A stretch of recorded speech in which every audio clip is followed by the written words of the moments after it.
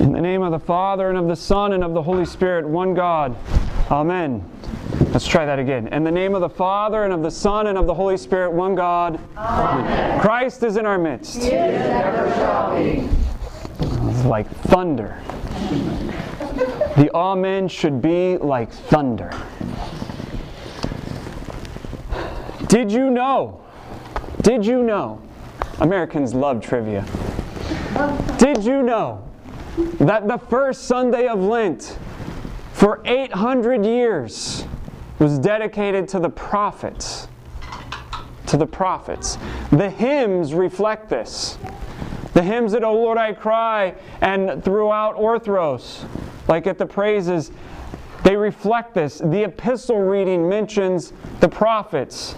The epistle from Hebrews chapter 11, and even in the gospel, Philip tells Nathanael, we have found him whom Moses in the law and also the prophets wrote. And actually the prophets are still commemorated on the first Sunday of Lent. The church in 842 added on top of that another commemoration of the restoration of the icons. We'll get to that in a minute. But what is a prophet? And what is a prophecy? A prophet is simply one who delivers a message from the Lord. For those of you who have children who are fans of VeggieTales, you'll know what I'm talking about. They sing songs about a message from the Lord. And a prophecy is not merely a prediction, not merely a foretelling of what is to come. A prophecy is a truth about reality. Now, many prophecies do foretell the future. You can think about Isaiah, right? Behold, the virgin shall conceive and bear a son, and you shall call his name Emmanuel. But not every prophecy is a foretelling of the future. There are many prophecies that are calling people back to repentance. Some of them say, if you don't, this will happen. Some of them just say you need to return. Think about John the Baptist in the wilderness. The bridge between the Old Testament and the New Testament, the last of the prophets. People come to him and he says, the Pharisees come to him and he says, brood of vipers. Right? He's revealing a truth about the reality of their heart.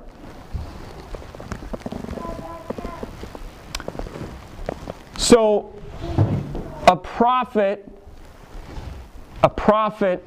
is one that is in communion with God, whose heart is pure and is open to the words that God provides, and then delivers that message to the people who need to hear it.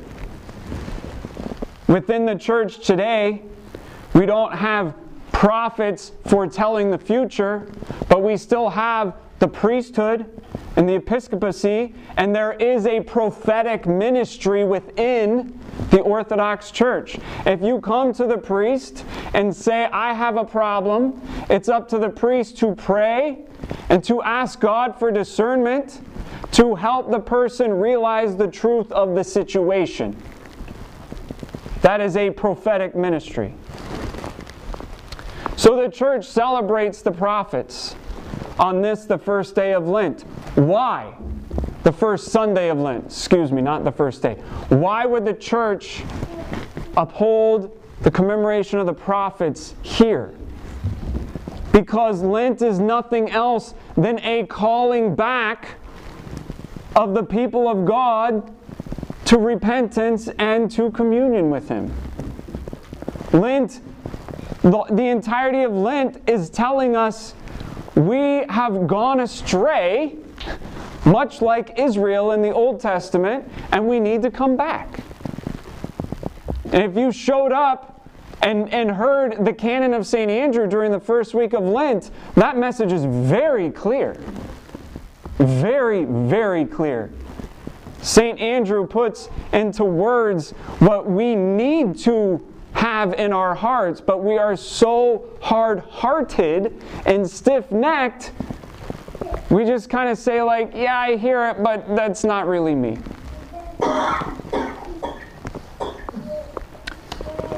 So the prophets call us back to communion with God. The prophets call us away from consumerism with the world. And so for 800 years on the first Sunday of Lent, the church celebrated the prophets. But between the 8th and the 9th centuries, there was a very long period, over 100 years, of iconoclasm, when some people in the church, some leaders of the church, thought it was a good idea to stop venerating icons because they thought it was idol worship. Because they thought it went against the command in the Old Testament not to have any graven images. St. John of Damascus beautifully refutes this heresy in his treatise on the divine images. And in 787, the Seventh Ecumenical Council upholds the veneration of icons and upholds it as a matter of dogma and doctrine essential to orthodoxy, because if we do not venerate icons, we deny the reality of the incarnation of our Lord. But even though there was a meeting in 787 and they said, and the church, inspired by the Holy Spirit, said, we defend icons, we need to venerate icons, we believe this is good. In true Orthodox fashion, the heresy lasted for another 60 years through iconoclastic emperors. And the last of the iconoclastic emperors died in 842. And to put this in perspective, when I say iconoclastic, he wasn't removing icons from the church. He was simply torturing and killing people who kissed icons. He thought it was okay to look at them, but not to venerate them. In other words, he was turning the church into a museum. If you go to a museum, you see all sorts of artifacts. And they're well preserved. And they're fascinating. And you look at them, and you learn all about them, and you think about them, and you dare not touch them. Otherwise, you'll be thrown out. And you certainly can't use them, right? You go to the Air and Space Museum, you see the first airplane flown by the Wright brothers. You can't get in that bad boy and fly it around. You'll go to jail. That's not what it's for. But in the church, icons are not meant for simply pondering and thinking about. They're a means of communion. They're not just an idea. They are a representation, but they don't just stand in the place of something that doesn't exist anymore. They are let me change the way we say the word. They are a representation of the reality that exists.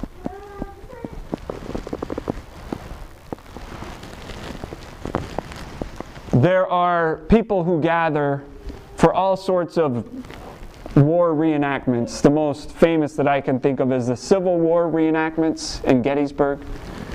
And there's a large group of people that get together every year. They'll put on their uniforms and go out in the heat, and they'll shoot each other, pretend to shoot each other, and pretend to fall down dead, and give people a visual image of what it was like at Gettysburg after the battle.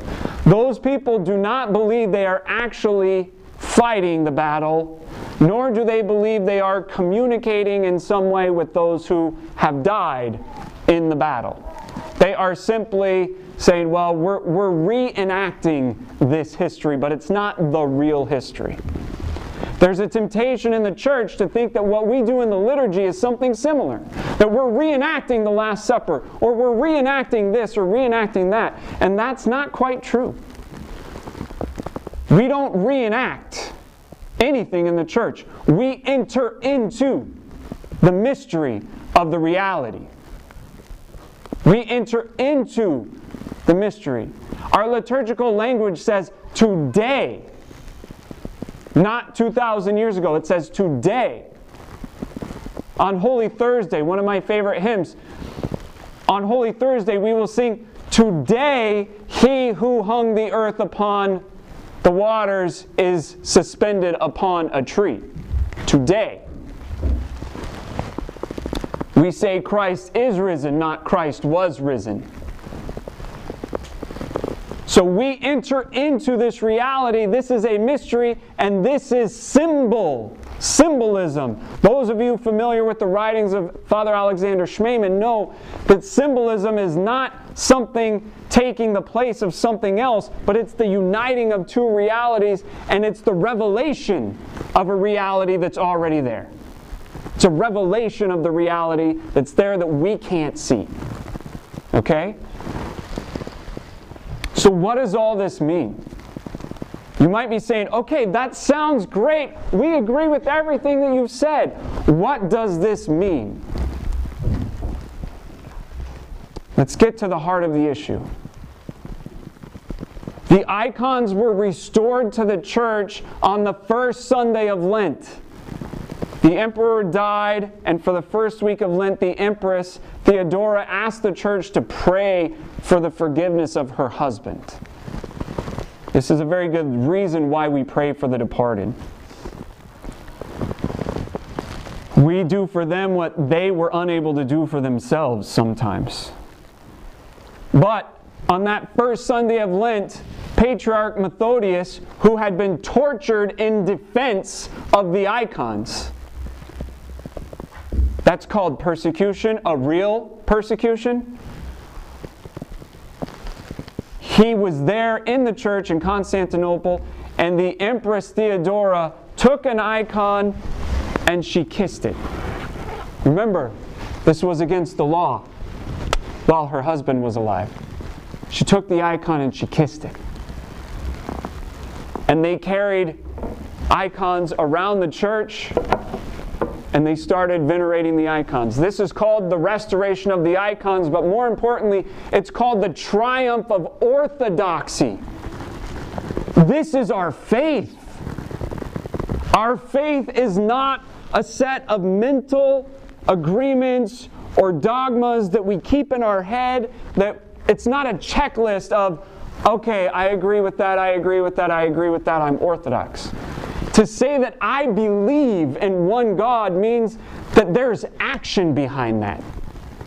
In Greek, the word faith is pistevo, or the word I believe. It's the same as saying I faith, okay? It's pistevo. It's an action verb. It's not passive. It's not passive. And so therefore, when we venerate the icons, and when the icons were restored to the church in 842 and people stopped being tortured for venerating the icons, this is a triumph of orthodoxy. It's a triumph of communion with the unseen reality of God and the kingdom of heaven.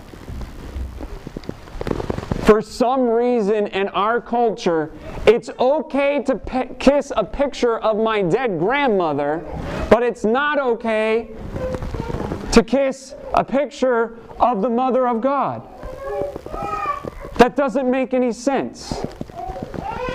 This is what happens when we stop becoming communicants and start becoming consumers. When we start hanging icons on the wall and stop venerating them, but have them there merely to decorate and adorn our houses, to put on the air that we're Orthodox. This is what happens when our faith becomes a matter of superstition rather than action. When it becomes superstition rather than veneration. I'm going to have an icon and it's going to protect me. and I don't have to do anything. Well, you need to have a relationship with it. And in the book of Genesis, God says, let us make man in our image and in our likeness. Every human being is made in the image of God. Image, icon. We are icons of the living God. And so how do we venerate each other? We have to love each other. And when a baby is born, we don't bring the baby home from the hospital and say, isn't he cute? We're going to sit here and look at him for the next 18 years. That's preposterous. We interact with him. Does he always respond to us? No. Do we know that something's going on? Yeah. And people say, well, science tells us the brain is working, whatever. Okay. But there's an icon of God right in front of us, and we interact with it. We love through relationship, through interaction. The same is true for the communion of the saints. Those who have run the good race and fought the good fight, they've gone on before us, and so we take their icons and we embrace them. We venerate them. The outside world wants to take the most beautiful icons and put them in museums. And you know what happens if they go to a museum? They rot. But you know what happens to an icon that has been in storage for years and years and maybe has become darkened and decayed? You know what happens when that icon gets put back into a church where people can venerate it and pray before it? It starts to restore itself. It's amazing. The icons are windows to heaven. They are a symbol bringing together two realities. Two realities. And it's our job to express our faith through the veneration of this matter. St. John of Damascus, in his defense of the icons, he says beautifully, I worship the God of matter who became matter for my sake and deigned to inhabit matter, who worked out my salvation through matter.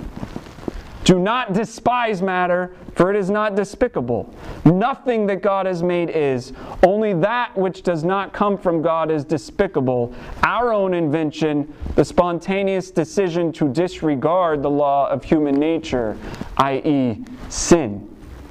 That's the only thing that's worth despising. But we venerate the matter to put ourselves right with God. We venerate the icons to restore our relationship with God. And here's where it comes full circle. The prophets are always calling the remnant, the faithful remnant, back. They're always calling those who have gone astray back to true communion with God. Love God, love your neighbor, follow His commandments. And people go off and they fall into idol worship. And you might be thinking, I'm not worshiping some dragon in some other temple. Okay, are you worshiping your money? Are you worshiping your entertainment? Are you worshiping your pursuit of ease and comfort? Are you worshiping yourself? Are you worshiping your intelligence? Are you worshiping your politicians or your celebrities or your athletes? In America, we have all sorts of idols. We have one of the best-selling TV shows called American Idol. Isn't it wonderful? Think about the name of that show.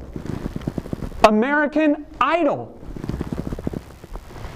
We don't have any problem with this.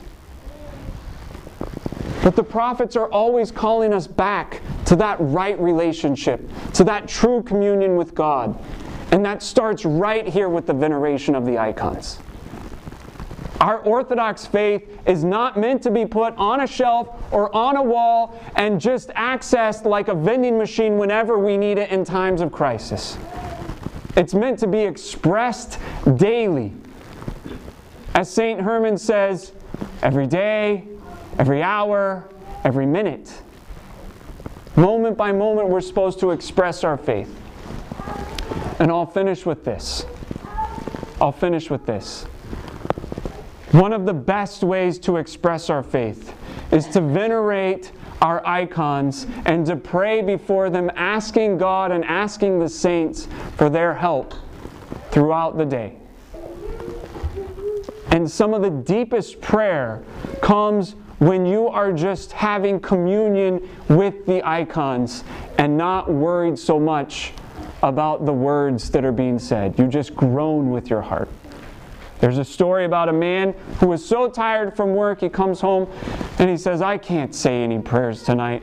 So he goes before his icons and he venerates the icon of our Lord. And he says, Lord, I'm so sorry. I'm too tired to pray tonight. And he kisses the icon. And then he goes to the icon of the Theotokos. He says, my dearest lady, I'm too tired to pray tonight. Please forgive me and please pray for my miserable soul.